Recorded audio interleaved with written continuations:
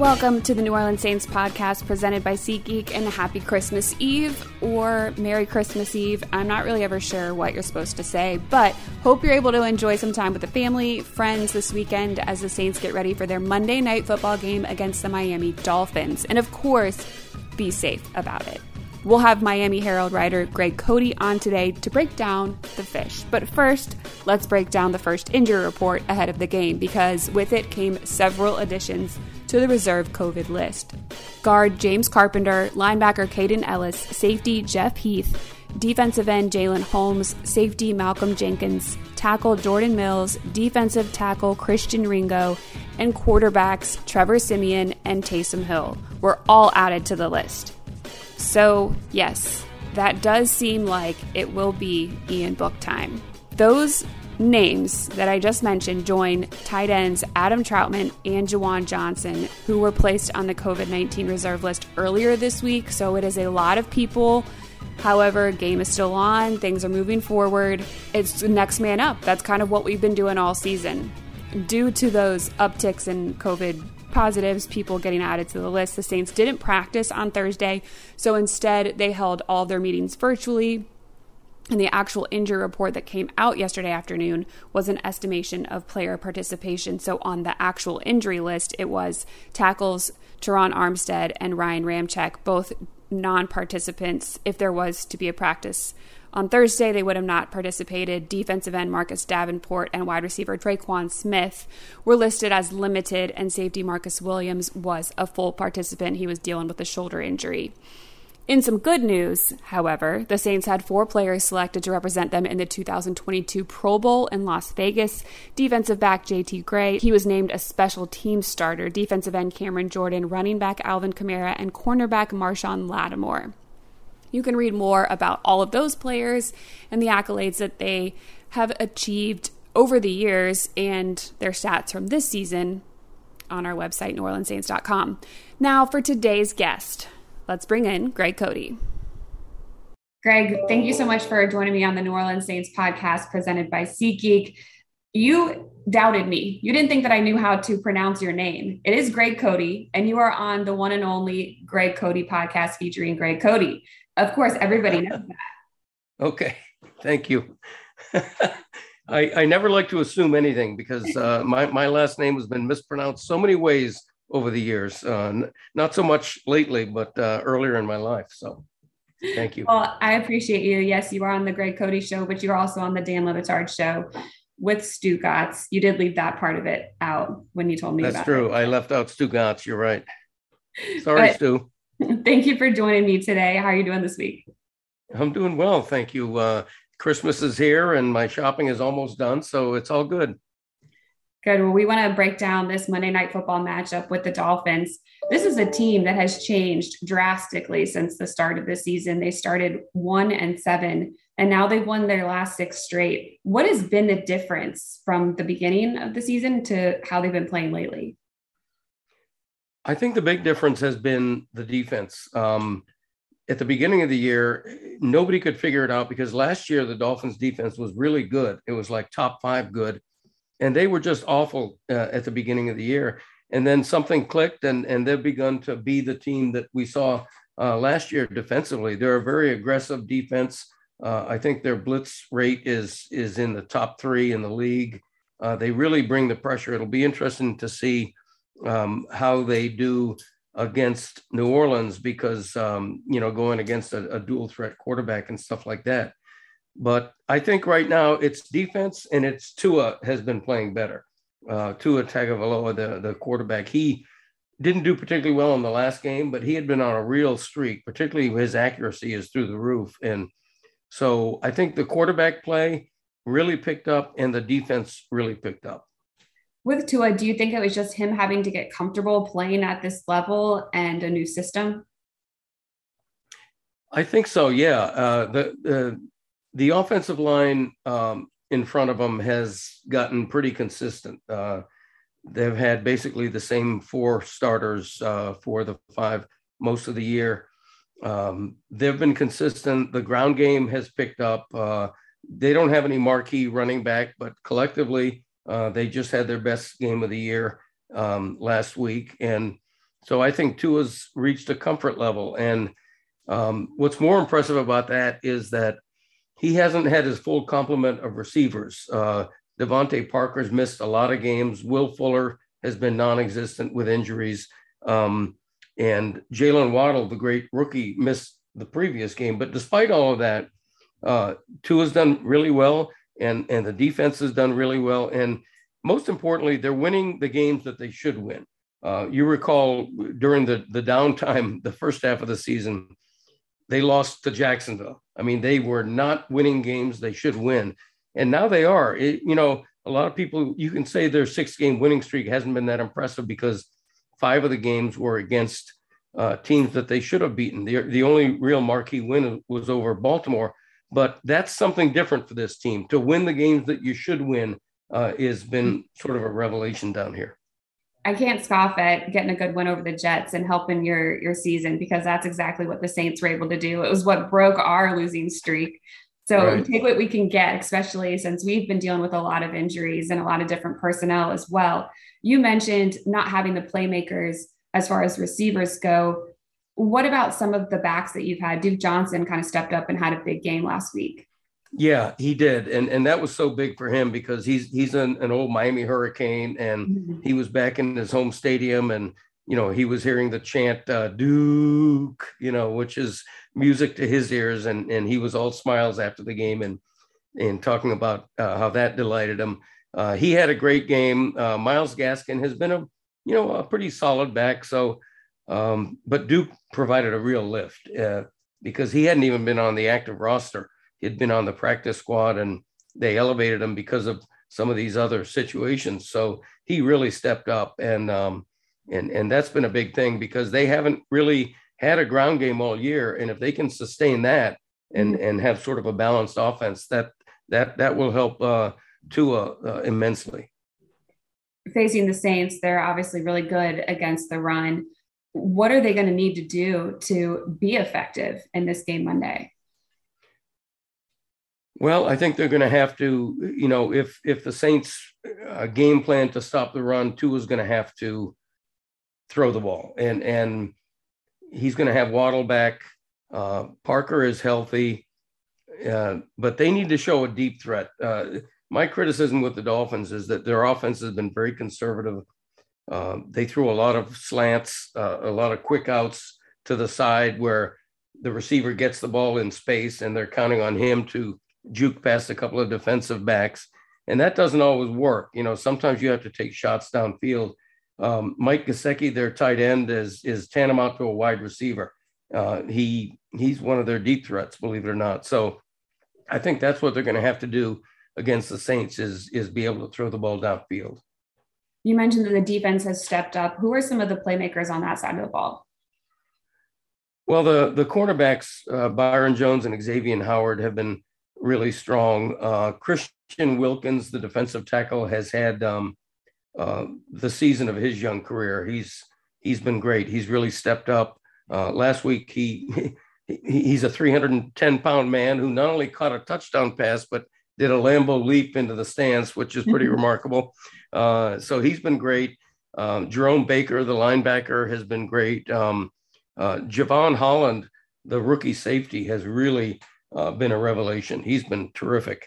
And so they've had a lot of playmakers, and they don't have the one marquee sack guy who's among league leaders or anything, but they have 4 or 5 guys with their blitz package who can reach the quarterback. And I think that's going to be particularly interesting to see against an offense like the Saints, how they do with their blitz scheme. Head coach Brian Flores in his 3rd year there with I was going to say the Hurricanes, but the Dolphins, Miami. How have you seen him progress and what he's trying to implement there? Well, when he came in, there was all this talk about changing the culture. And that's sort of a cliche with a new coach. They all say that because if the culture was great, you don't make a coaching change. But I think in Flores' case, he really has. The players love him. He's really earned the respect of the locker room. The knock against Flores is that his team start off very slow, like this season. This was not an anomaly where you start slow and then you finish strong. it's fine to finish strong, but starting slow is a problem.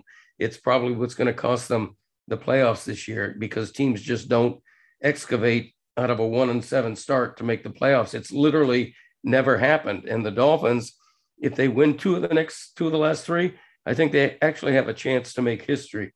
But the Saints are probably going to be their toughest game of this streak, other than Baltimore. They're a 3-point underdog coming into the Superdome on Monday night. That atmosphere, the prime time game, how does that affect the team and maybe their mentality coming in? It's hard to say, because the Dolphins don't appear in prime time a lot lately.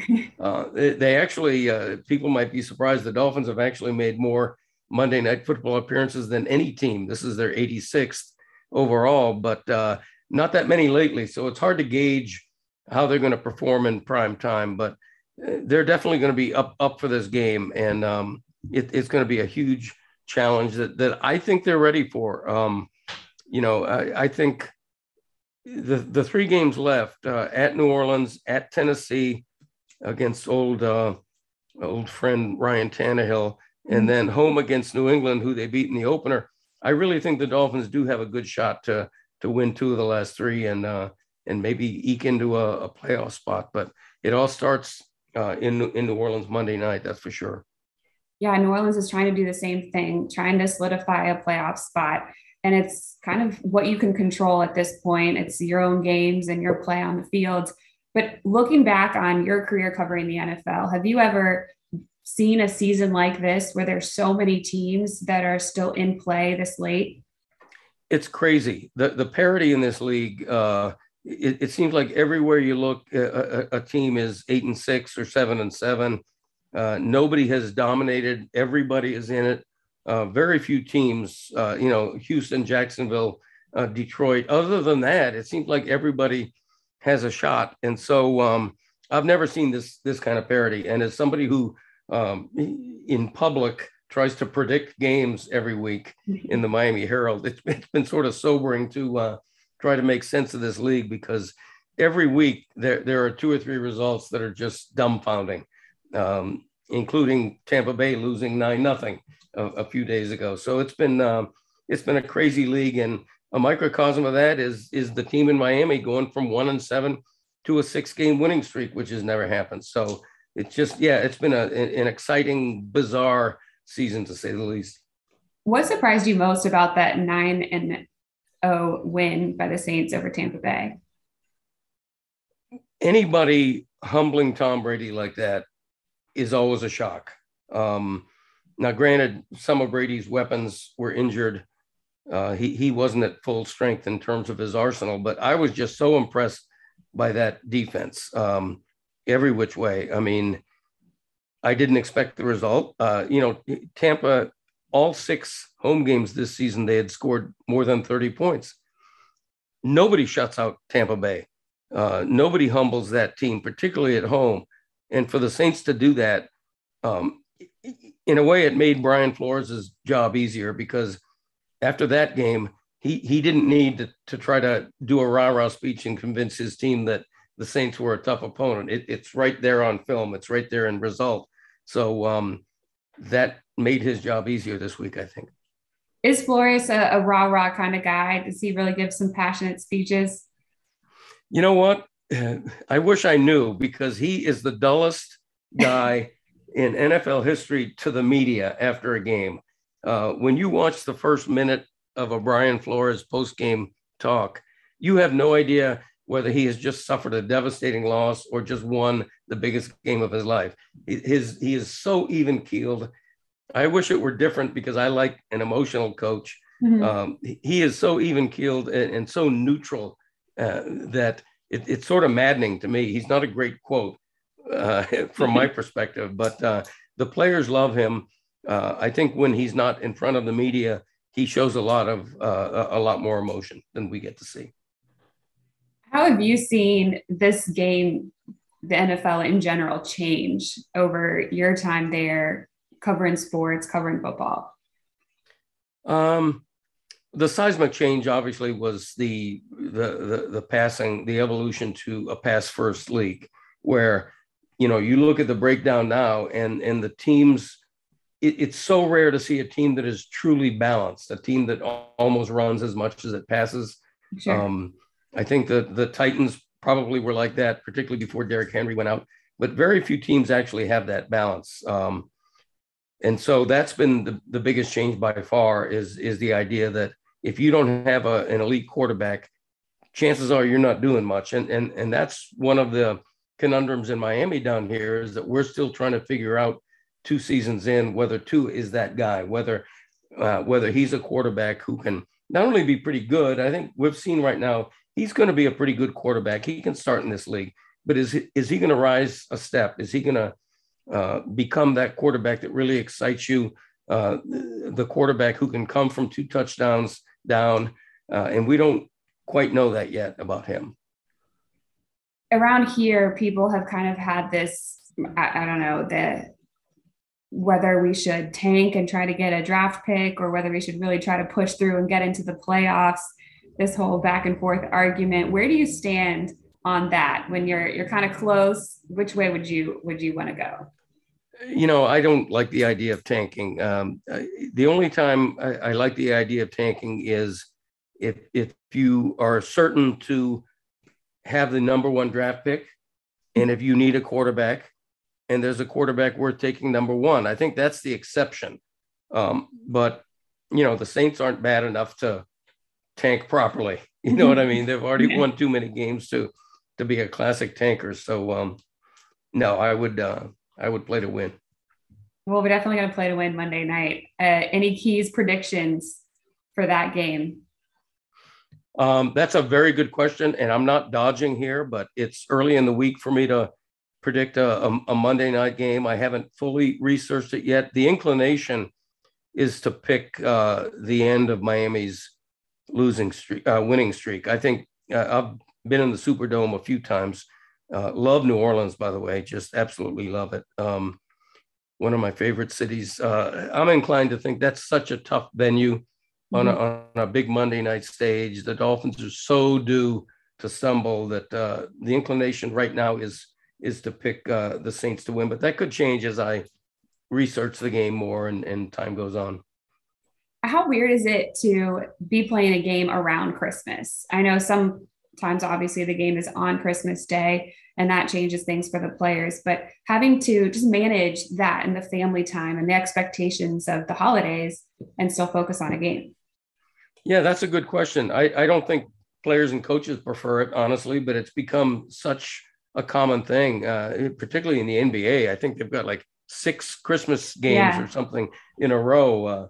So hopefully, it's just depending on COVID. Yeah, exactly. Between the resurgence of COVID and the holiday, it's tough. It's tough to play, I think, on Christmas, but it's also exciting. This game is obviously later, but it's sure going to be interesting. It's probably the Dolphins' 3rd biggest game of the year after the opener at New England and the totally unexpected win over the Ravens, who'd been a team that just manhandled Miami the last several times they met. So this game, for me, when you include the Monday stage and the opponent and the atmosphere, I think this game is definitely a marquee game for Miami. Absolutely. I really appreciate the time. Thank you so much for giving us some insight on the Dolphins, and have a great Christmas. Thank you for spending Christmas Eve with us on the podcast. And anytime. We'll just hope for a fun game Monday night. Yes, I have a feeling we'll get one. I just hope for a close game because it could be rough. All right, close game. Thank you. Okay, bye-bye. Thanks so much to Greg for joining us on the podcast today. Christmas Eve special edition. Really appreciate him putting aside some time this holiday season. If you're heading to the game on Monday, do not forget it is a blackout at the Dome. The players are wearing all black. They want you to join for the primetime matchup. In fact, we want you to wear all black all day on Monday. It's going to be a blackout across town. We want everybody to be amped up for this Monday night football game. Want to give a nod to Terminix Locally owned for over 70 years, they'll fix your pest and termite problems. They have effective solutions that will help to eliminate pest problems throughout the year. Their custom treatments adapt to the season to address seasonal pest activity to protect your home and business all year long. They provide residential and commercial pest and termite control services for the South Shore, North Shore, and River parishes of Louisiana. Protect your home with Terminix. That is it for today's edition of the New Orleans Saints podcast. I'm Erin Summers. Thanks for joining me. Merry Christmas. And as always, go Saints.